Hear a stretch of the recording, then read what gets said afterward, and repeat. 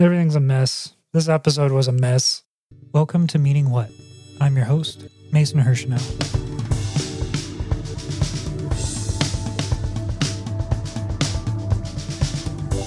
On today's episode, Sean and I discuss the influence of Asian culture on contemporary Western art, how this influence is and isn't taught in art school, and what this all can teach us about American culture as a whole. Hi, Sean. Hey, Mason. How's it going, Sean? It's going all right. We're all still alive. The world is in a shape. The world is in a shape. We live in a society and the world is in a shape. And we ain't dead yet. This is our second episode for the AAPI month. This one's a little bit looser than our previous episode. John, would you like to introduce our topic today? Yeah, I think I don't necessarily know about it in all disciplines in the fine art world, but today we're going to talk about Eastern influences in Western fine art, because I think you can find it just about everywhere, for better or for worse. And I think this episode is going to be less a historic overview, although we will talk history quite a bit here. But I think that this is a conversation worth having as two people who have studied art in Western schools. I think it's a conversation worth having to just sort of reflect on how Western classrooms teach about Eastern art, if we want to break down into that dichotomy, and how poorly that's done, and also just blind spots for everyone, maybe. Absolutely. Go ahead. Commence 55 minutes of me ranting about modernist art. Go, do it. This is your dream. So a jumping off point for this conversation was an essay that I read in undergrad called In Praise of Shadows by a Japanese author named Junichiro Tanizaki. It's an influential essay. We could probably do a whole episode on the essay. Just the essay itself, I think just like discussing it would be interesting. Yeah. But I think about it a lot because it was really influential to me when I read it when I was 20, maybe. I read it for the first time. It's short. You can find it online. There are 3 or 4 English translations of it now. And it was really influential on me, I think, because it was one of the first serious pieces of writing that was critical of Western aesthetics. And as somebody who had been studying and interested in visual aesthetics for their entire life, having somebody come along and say, you know what, the way that Europeans make stuff is awful was kind of revelatory. It was kind of an exciting sort of, I don't know, it was just exciting. It was introduced to me in a class where we were talking about sort of theoretical concepts in photography. Like you have your mechanical knowledge now. We know the chemistry, we know the physics of it. We have basic composition. Now let's start talking about ways of seeing and ways of thinking about seeing. And in this class, there was some focus on the relationship between light and shadow, between white and black, which are two massive forces in photography, right? That is what photography, especially black and white photography, is. And so this was sort of one half of a theoretical exercise. How have you been taught to think about light? And how can you think about shadow instead, right? What can you learn from a culture that, in this case, in this presentation of this essay, is thinking shadow outward, to massively simplify it? So I was encouraged to buy this essay. It's only like 58 pages long. It's really short. And it was revelatory. But one thing that was sort of missing from the conversation, and I don't hold anybody, this was not done in malice, I do not think. But one thing that was really missing was, what is the implication of a white professor teaching mostly white students, or at least non-Japanese students, about art culture from a Japanese lens? and that's just a thing that I've thought about a lot since I first picked up this essay. I didn't get to read the whole thing, but I got to read forward about it before we started recording today. What I loved was he was essentially railing against the Western ideas of cleanliness, meaning this kind of gauche shininess, and his particular screed against Western porcelain toilets, and how just coal, and like what I loved, it was not only was it just like blindingly shiny and just cold and unfeeling, and he touched on how it just doesn't feel real. It feels so wildly artificial. And that got me thinking about when you see all those bajillionaires mega homes that are all just chrome and shiny and sparse. And I think this can lead into a conversation that you can lead us on better about minimalism. For anybody who hasn't read this essay, it was written in 1933. It has some very problematic things to say about women, particularly prostitutes. Tanizaki was known for his overtly and sometimes aggressively sexual content in his novels.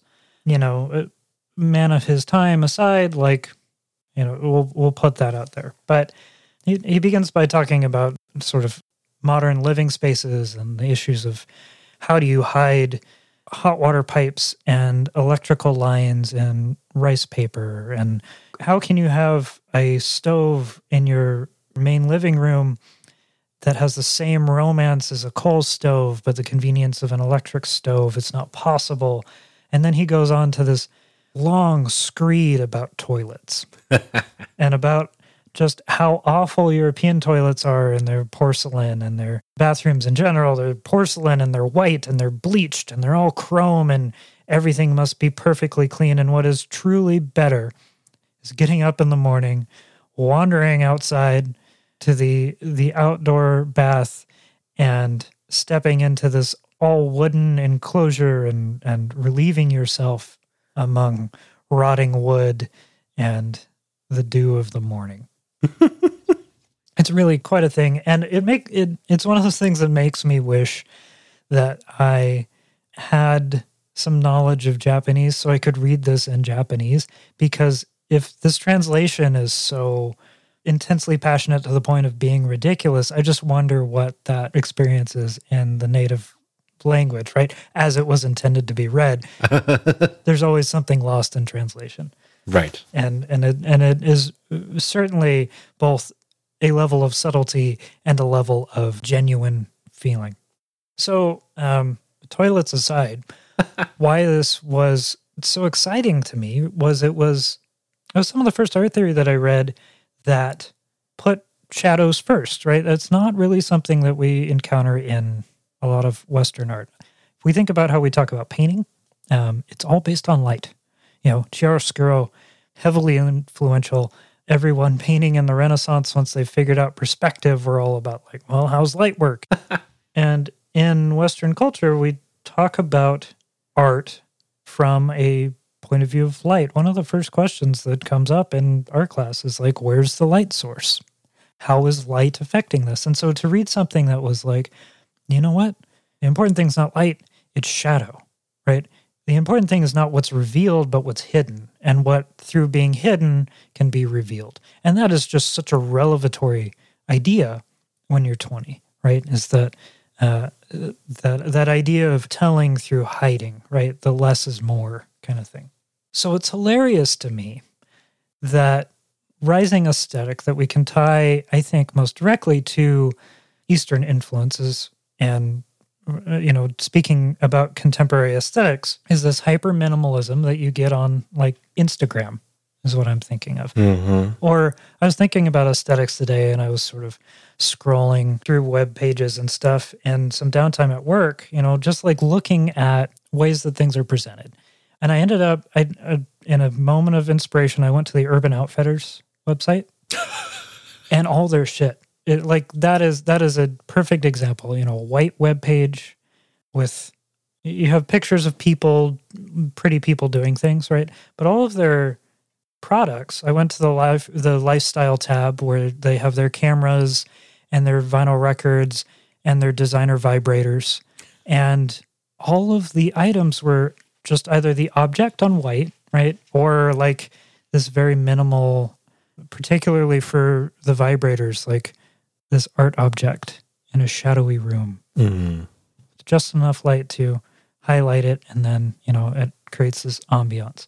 But everything is just plain. Everything is empty, right? It is the smallest sum of parts possible, which I think Tanizaki would look at that and just be absolutely furious. But that the people that are designing that read Tanizaki in school. Right. And I think it's this misinterpretation of like, they take this less is more and then forget kind of the heart or the vein of it, which quote me or cut this if it's wrong, but it's this austereness is to do with respect to the environment and or the object or the art that you're presenting, right? And there's a very thoughtful heart to it all that we lose when we make everything look like an Apple product. Right. So how respectful can any of this be if the point of it is to sell products, right? And that's what the point of Urban Outfitters website is, obviously. That's what the point of most of the things on Instagram are. But I mean, you see this in visual arts as well, right? This idea of stripping things down, absolutely. The minimalist abstraction, which I think it can't be denied that has its roots in Western understanding of particularly Japanese, but Asian culture as a whole, right? Particularly its understanding of the religions and faiths of that part of the world. Yeah. On that topic, it's fascinating to me how it's like that lazy thing where it's a monolith, where everything kind of gets subsumed into one, when so clearly there's so many different ideas, religions, economies, governments, etc. Right. Right. There's all that just smushing it together. But then at the same time, a lot of like the Western aping of aesthetics feels like it almost like how we're already discussing it. It comes down to almost entirely Japanese that they ape, maybe because the West is too scared of China politically for whatever reason. Communism, baby. For better or for reasons that make sense, but also don't. No, in the way that we're talking about this, right? Like even talking about Japan, which is, as far as ancient cultures go, Japan is a surprisingly steady culture, right? Like, it's not a very big place, and I think that helps. I am by no means an expert on Japanese history, but, from my understanding, like, a considerable part of it has been unified for a very long time. It has had sort of cohesive movements of culture, and especially during the Industrial Revolution in the West and the shogunate there, it was a particularly unified body for better and for worse, right? So I think for those reasons, it becomes very easy to think of Japan as this monolithic thing. Right. And I think that Japan carries an outsized weight for a number of reasons in Western aesthetics. I wonder how much of it is because for so long Japan was this mysterious, unknowable place, right? Mm-hmm. Where the West had access to China forever. There were, since the Silk Road, right? Right. There were trade routes and that movement and even into India and all over the Asian Pacific and everything. Once Britain got its hands in everything, and once the Dutch got their hands in everything, it all just sort of bled into Europe much quicker than Japan did, which always remained this sort of mythical place, which is how we still talk about it. Right. How there's a whole subculture of non-Japanese people being obsessed, to put it lightly, with certain aspects of Japanese culture, and it is a fascinating car crash to watch. Right. Yeah. And I mean, I have a book of Chinese art here. It's a Chinese art book. It's really great. It's this big, thick history of Chinese art from like ancient pottery up through, I think, the 1990s. Mm. That's the only book on Chinese aesthetics that I have, right? Like everything else that references Asian art almost is some Japanese reference, even in like binding styles and stuff. It's not there as much. You choose to study Chinese art, for example, right? Or you choose to study Korean art, but Japanese art is always there when you study it in the West. Yeah. So then that gets me thinking about a Western education in formal music theory and how boo, it's bad. It's all Europe. That's all you're getting, y'all. Even when you just take the historical, like, let's go from the beginning, which I think we attribute from my public school education to the Greeks and like the basic formation of idea of written music and or music that was at all recorded or formalized. It's just a big old Europe party. And we just are forever indebted to European ideals and development without ever acknowledging anything that's going on in outside of Europe. We don't get anything, I think, from my, like, not perfect, but general music history until we get to something around, like, Puccini, and we get to the idea of Orientalism as a trend. And we go, great. This could not possibly go wrong, even though that term itself. When historically was that? I want to say mid 1800s. Giacomo Puccini. Yeah, mid late 1800s. And that's when we're getting into this era of romantic, larger than life opera. Well, and as a side note, that is when Commodore Matthew Perry shows up on the shores of Japan and forces them to open up to the West.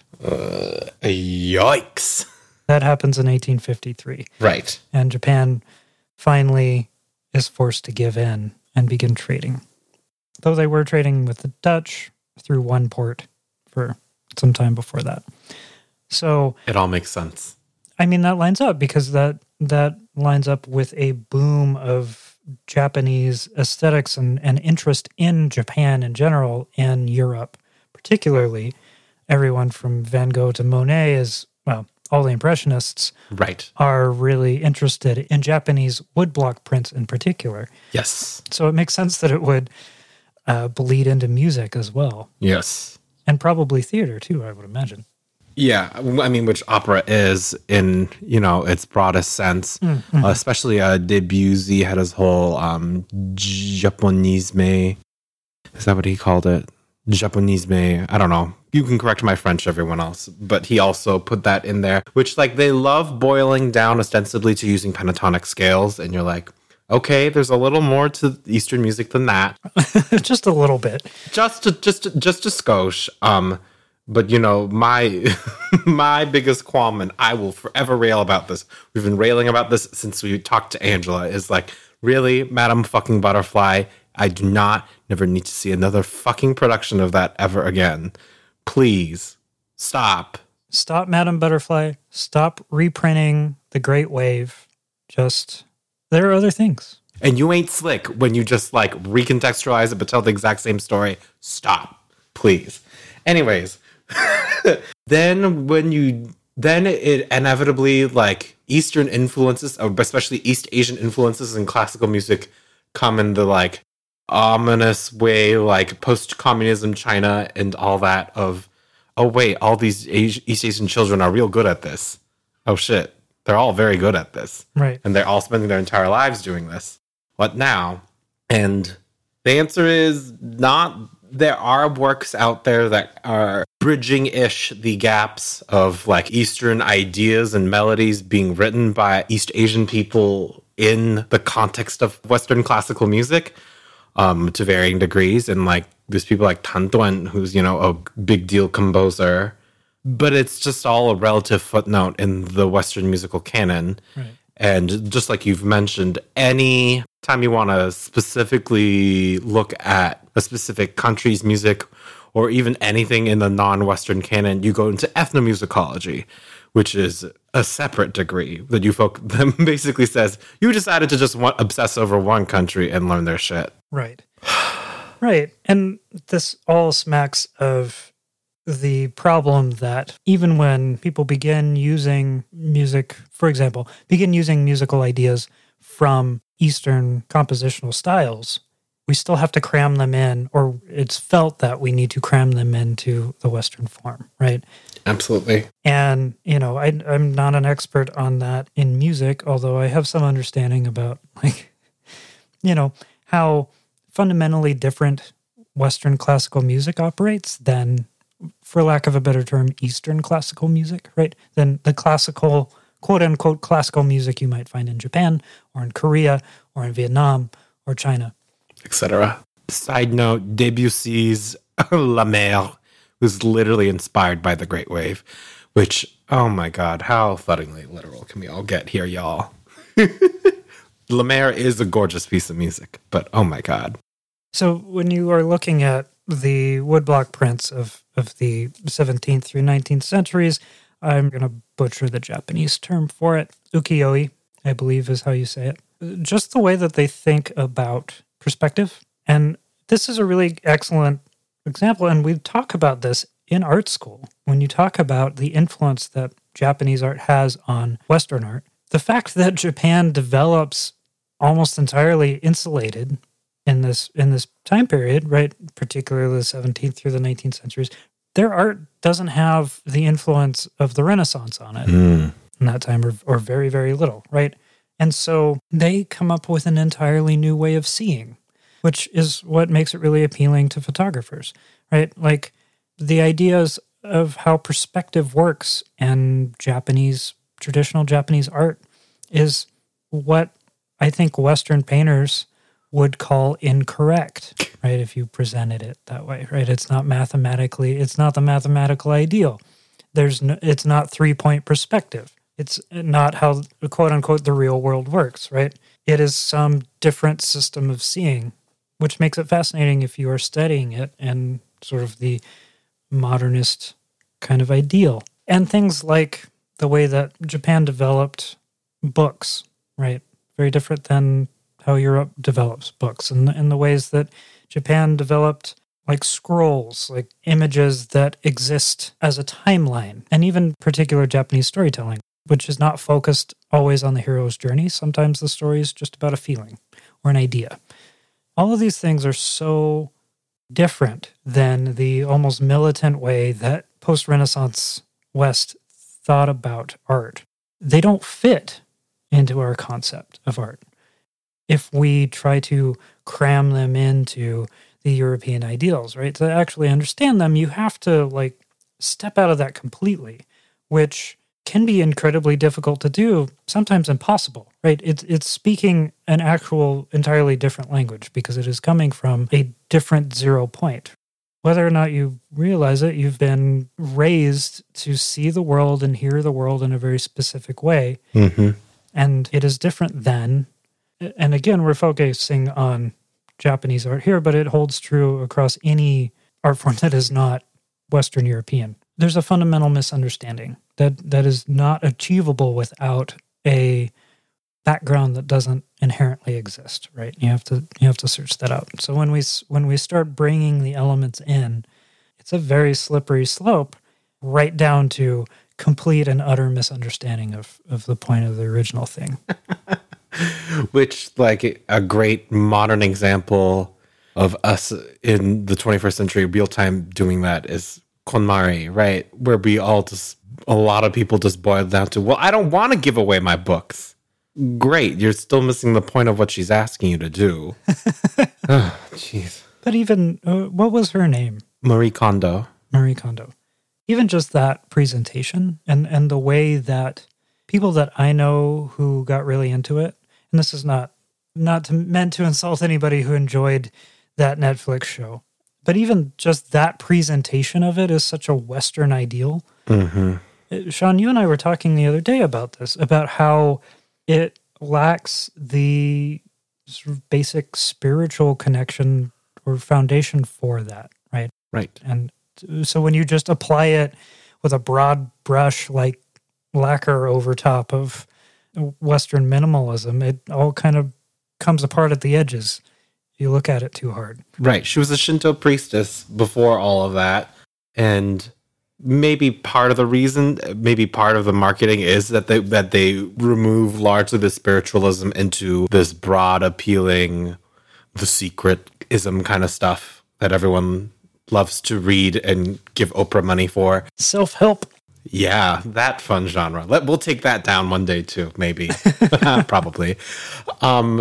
Right, so maybe that's part of the marketing tool, but then it just is adding to this ever-growing refuse pile of this vague othering of Eastern culture and ideas. We're just like, ooh, and you're like, oh no. We can be a little more nuanced thinking than that, y'all. So the question that always comes up around these sorts of conversations, though, is what's the difference between inspiration and appropriation? Is it valid for me to read Tanizaki and think in my stupid Western brain, oh, shadows are good, and like use that shadow out approach in my art, Is that influence valid, right? Can we appreciate Marie Kondo for the potential of self-help, self-betterment through buying better storage containers and getting rid of our books, and is it okay to do that without truly understanding where that ideology comes from? I don't know that there's an answer to that, right? I think the general answer always is when you don't get it, research, please. Right. But almost no one ever does, or because it's because it's packaged for you, right? In a way you think like, oh, this is everything. Okay, cool, I'm fine. Right, and it's really easy to read one or two essays and say, oh well, I get this. I got this. Yeah, I understand it. I'm not an expert, but I get it. Right. I don't know. I think it's tough too that like we are lacking an ability to talk about these things with that nuance of like this particular aspect was an inspiration to me. I read this thing, I had this understanding from it, and I took this very specific thing from it. Might be out of context. I might not fully understand all of it, and I'm not claiming ownership over it, but I still got this from it. And even that, as I'm saying it out loud, feels problematic in like an intellectual sort of way. Right. But it's not, I don't think it's possible to avoid it. Right. I think it's like fine for personal use. It's just the extra gauche thing, especially because we just operate under capitalism, is the profiting off of it or assuming or pretending mastery or authority of these things that you clearly don't have mastery or authority of, or even the right cultural context for. Right. I think that's when we get into the gauche part. The using your misunderstanding of this thing as the way to market it. The Japanese inspired tea set.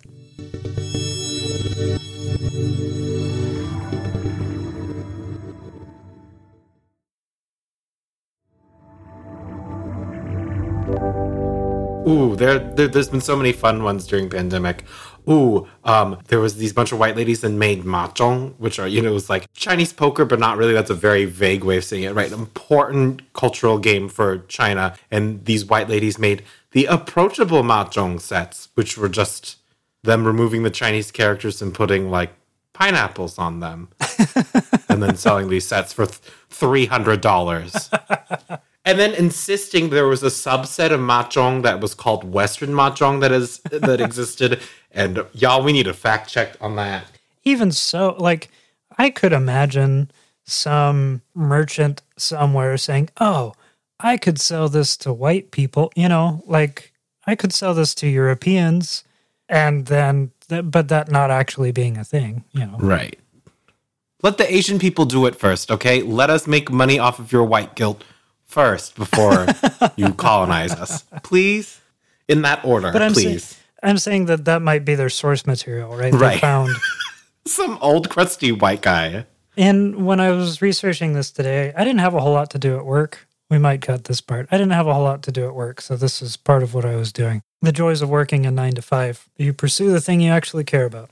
I rewatched a video from Vox about Japanese photographers post Matthew Perry. I like that his name is Matthew Perry because I know that it's not the actor from Friends, but I'm imagining it right now.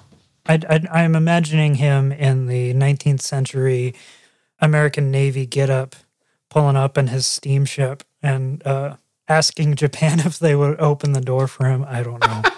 The answer's no. Okay. I don't even know enough about Matthew Perry to make a Matthew Perry joke.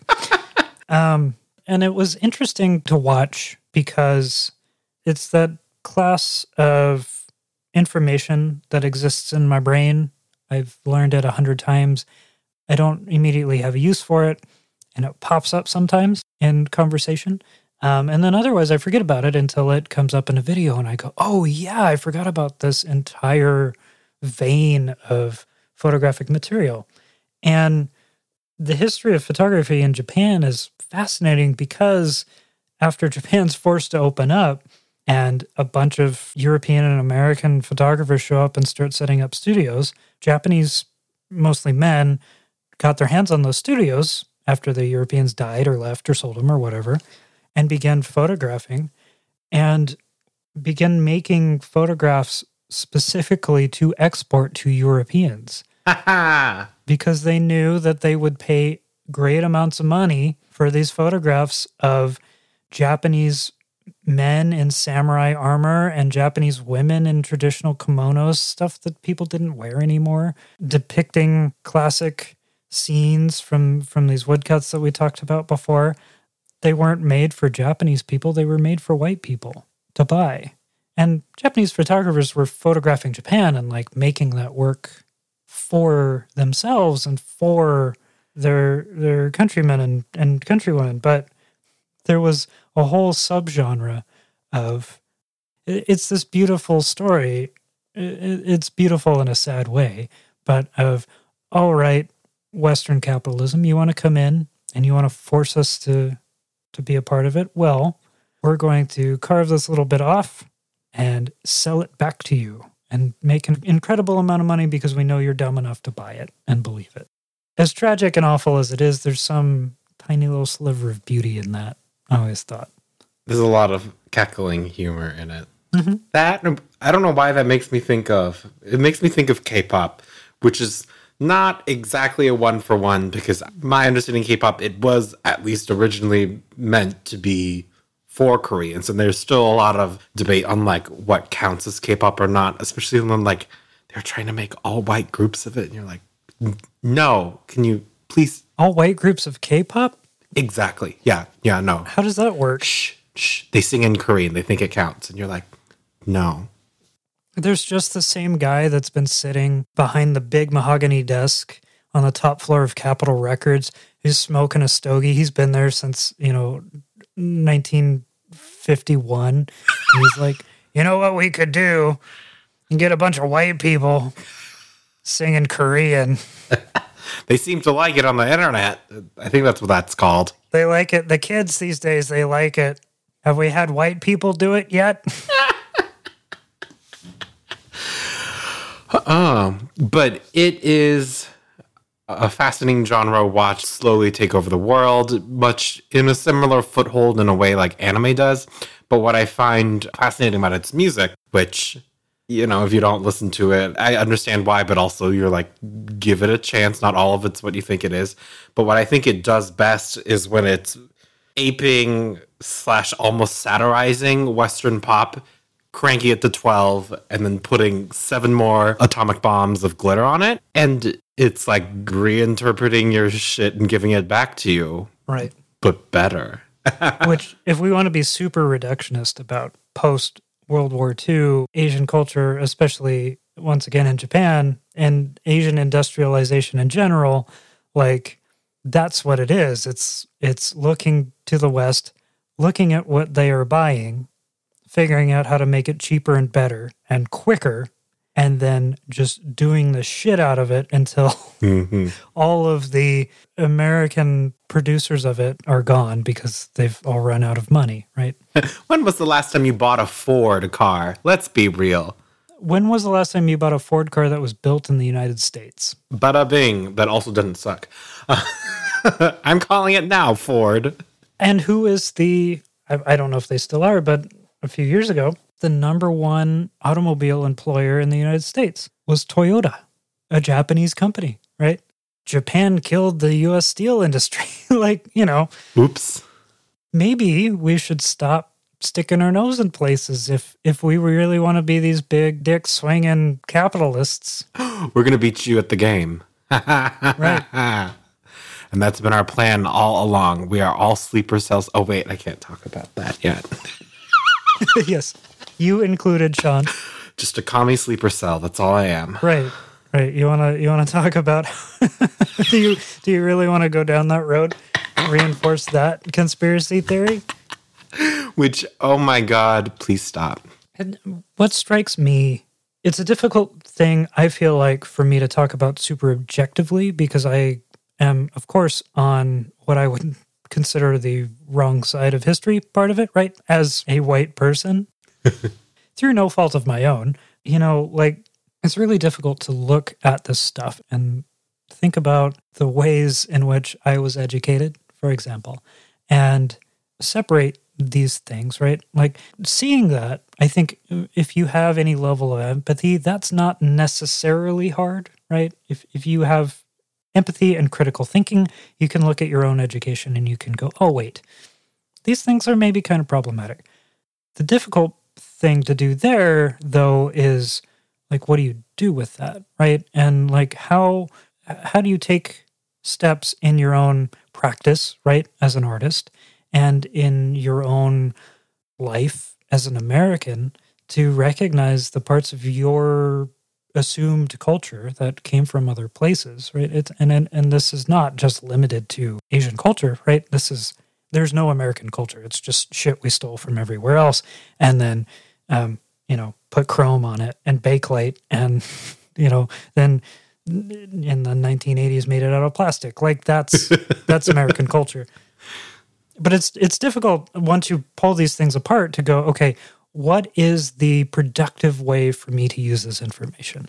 I know the parts of my background that are problematic. And by my background, I mean my own education and my own consumption and my own culture, right? And how do I make that into a productive thing? How do I take it and understand where it comes from and pay respect to those things without, losing my own ability to express myself, etc. That is a difficult question that I don't know if there's an answer to that. I think just undo racism. Let's go. Right there. Solved it. Just solve it. Done and done. Yeah. Yeah. But I guess the first step is making sure that everyone knows that it fucking exists, because people either willfully ignore it or generally don't know how to kind of understand and grapple with that. And, it all boils down to arts education and general cultural education. Please fucking learn about it. Please, please think about it. Let the children learn. Please. Let the children learn. They don't need another football. Oh no! Please buy them some paints. They don't need another tetherball. Is that still a thing? Can you play tetherball anymore? I feel like it's a thing. Do we want to be those old people? Yeah, I think it's still there. I don't know. I didn't know anybody who lost any fingers playing it. I'm trying to remember where it was, but I think some Midwest town hall or something, and it was all these white parents saying that they don't want their kids to learn about critical race theory. And the clip I just remember is, just because I don't want my kids to learn about critical race theory doesn't mean I'm racist. And you're like, but you are. And maybe it's not your fault. Maybe it's not entirely your fault. It's a culture, American propaganda, et cetera, et cetera, et cetera. But yes, we're asking you to confront this uncomfortable thing about it's wrong. We're all wrong. Right. We're all wrong about everything, always. And that's okay. The first step is admitting that you have a problem. But, when I say that it's not your fault, right, being the culture that you were raised in is not your fault inherently. Right. Right? Like having, I think that it is fair to say, and I know that some people will disagree with me on this, but I think that it is fair to say, if we're going to have a nuanced discussion about this and we're going to actually try to root it out of culture, that having racist things taught to you as a child, that instill racist views, for example, are not inherently your fault. It becomes your fault when you refuse to acknowledge and change them, right? So if you're growing up in I don't know, fucking, southern state, Yeah, bumfuck McNowhere. Right. And you hear throughout school that the Civil War was not about race. It was about states' rights. Mm-hmm. It was about states' rights, and they just had a disagreement, and the South lost, but we will rise again, right? And then you are exposed to other viewpoints. The immediate reaction is going to be, oh no, I'm under attack, right? Mm-hmm. But at some point, this happens to everybody, right? Unless you are living a truly, completely shut off life from the outside world, you are exposed to other people with other experiences, right? And at that point, you get to make a choice, and you get to continuously make the choice to either say, what are these people doing? That's not my experience. What can I learn from it? And what does it undo about my own upbringing? Or you can say, no, fuck that, I'm right, right? And it's at that point that it makes it your fault. And at any point, you can change your mind about that approach. And that doesn't mean that past decisions were not your fault, right? But then moving forward, you can grow as a person. Or you can continue having it be your fault. And one of the most important steps to making sure that people have that opportunity to make that decision and know that they can make that decision is through education. That doesn't involve the football, right? That involves the humanities. That involves art. That involves, literature and involves history that is not just Greece, Rome, World War II, and then now, right? And that allows for complications of like, were Japanese internment camps really that different than what Germany was doing on paper and in practice? Or where did slavery come from? And then how did we continue it, right? How did Jim Crow, there's all this nuance there. And so you know what? We can be a not racist country at some point down the road. Like everybody can possibly theoretically make that decision. But to do that, you have to admit that you're racist to begin with. Mm-hmm. To quote all of our politicians this week who said that America is not a racist country, and you go, right? Oh, no. And Mason, thank you for teaching me about white culture. This has been such a fulfilling experience. There's no such thing as white culture. We stole all of it. Thanks for teaching me all the theft you've done. Which I guess that does make it culture, right? What is culture? Who the fuck knows? At what point does Tanizaki become white culture? Once we've messed it up like about 6 times and right. It just becomes shadows, good, light, bad, period. Once we begin building our bathrooms out of wood again on purpose. For the aesthetic. That's when we'll know. Right. Yeah. Of course, we'll get that confused too, and it'll be like a return to our frontier days. Ooh. Our roots. No thanks. Of starvation. Ooh, no thanks. On the great American desert. Western Europe, y'all were not very good with the hygiene, so no thank you. Y'all had some really messed up ideas about medicine. Ooh, no, don't do that. No, why would you put leeches on her? Stop that. Why do you think bleeding is good, especially when it kills that many people when you do it? Well, we killed the right thing before we killed you, you know? Right. You felt better halfway through the bloodletting. Or was I just dizzy? Yeah. I don't know. I wanted to have this conversation with you as a reflection on this idea of the sort of sapping of particularly Asian culture, but I suppose all cultures, into the now monolith that is Western art. It's difficult to even still make that distinction because so much of the modern world is bleeding into what feels like, what is not always, but what often feels like a monoculture in a lot of ways, with tiny little pockets, right? And so I think that also complicates the appropriation discussion in ways that we don't always recognize. It's really easy to have the argument on Twitter that this is appropriation. No, it's not appropriation, and lose the nuance of how did we get here in the first place? And where is appropriation and where is just cultural conversation. Yeah. So educate yourself. Educate your kids. Please examine everything you have ever learned. Assume it's most likely been racist or harmful to other cultures. So unlearn that shit. Please. Yeah. Embrace the harm in your field. It's there. It's always there. Recognize the harm in your field and embrace its history, right? Like, there's this trap that is easy to fall down in American and European medicine, which is largely based on torturing poor people and on torturing minorities, right? And torturing animals. And a lot of our, let's say, greatest advancements were products of that torture. A lot of our understanding of medicine comes from that sort of torture. That is true throughout history, at least throughout the history of Europe.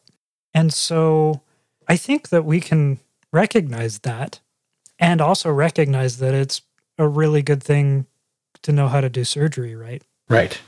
And I think that that is true in art too. Like, as an artist, no matter what you do, you have a responsibility to recognize the faults of the art that came before you. And that doesn't mean that you're supposed to cancel everybody or whatever the fuck, right? Like, Picasso was a fucking piece of shit, right? Indeed. But we're going to talk about Picasso until the sun burns out. And even when we stop talking about Picasso, Picasso's still going to be there.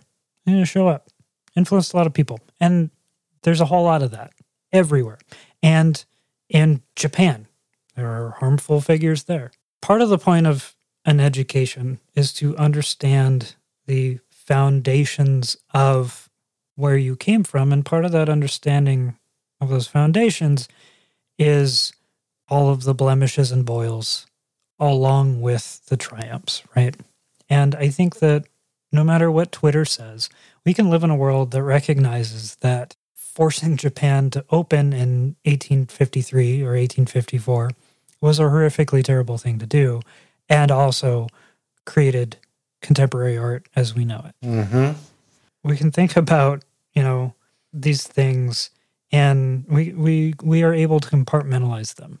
We can't have those conversations online in short form, and I think that one of the important steps to, for lack of a better term, curing this whole debacle is figuring out how to have those conversations outside of Twitter. But like we keep saying, like we will say until we either die or give up on this podcast, the most important thing that you can do is to go get an education, right? Choose to study art and choose to study culture. And when you go to college, if you can go to college, if you have the luxury of going to college, take classes that you are not interested in. Please. And particularly in the humanities. And learn about stuff that you don't know anything about. Take an art class and learn about art from an artist. And even if you are terrible at it, even if you believe that you are terrible at it, internalize what you learned from it and let it grow you as a person. Because if you continue to ignore those things, and if you continue to choose not to understand where parts of your culture come from, you are continuing to make the conscious choice of being the problem. It's not your fault until it is, and it is when you make that choice. So, the moral of the story is, we don't need more doctors or lawyers to go to art school.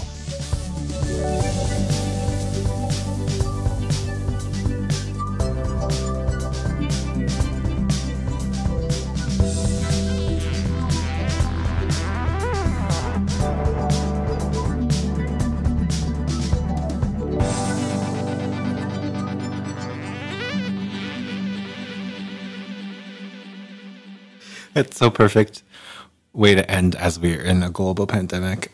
You're all going to die anyway. It doesn't matter. Nothing matters. Just take it. Just take it. Have fun. It's No Sam Studios. Well, actually, Did I stutter?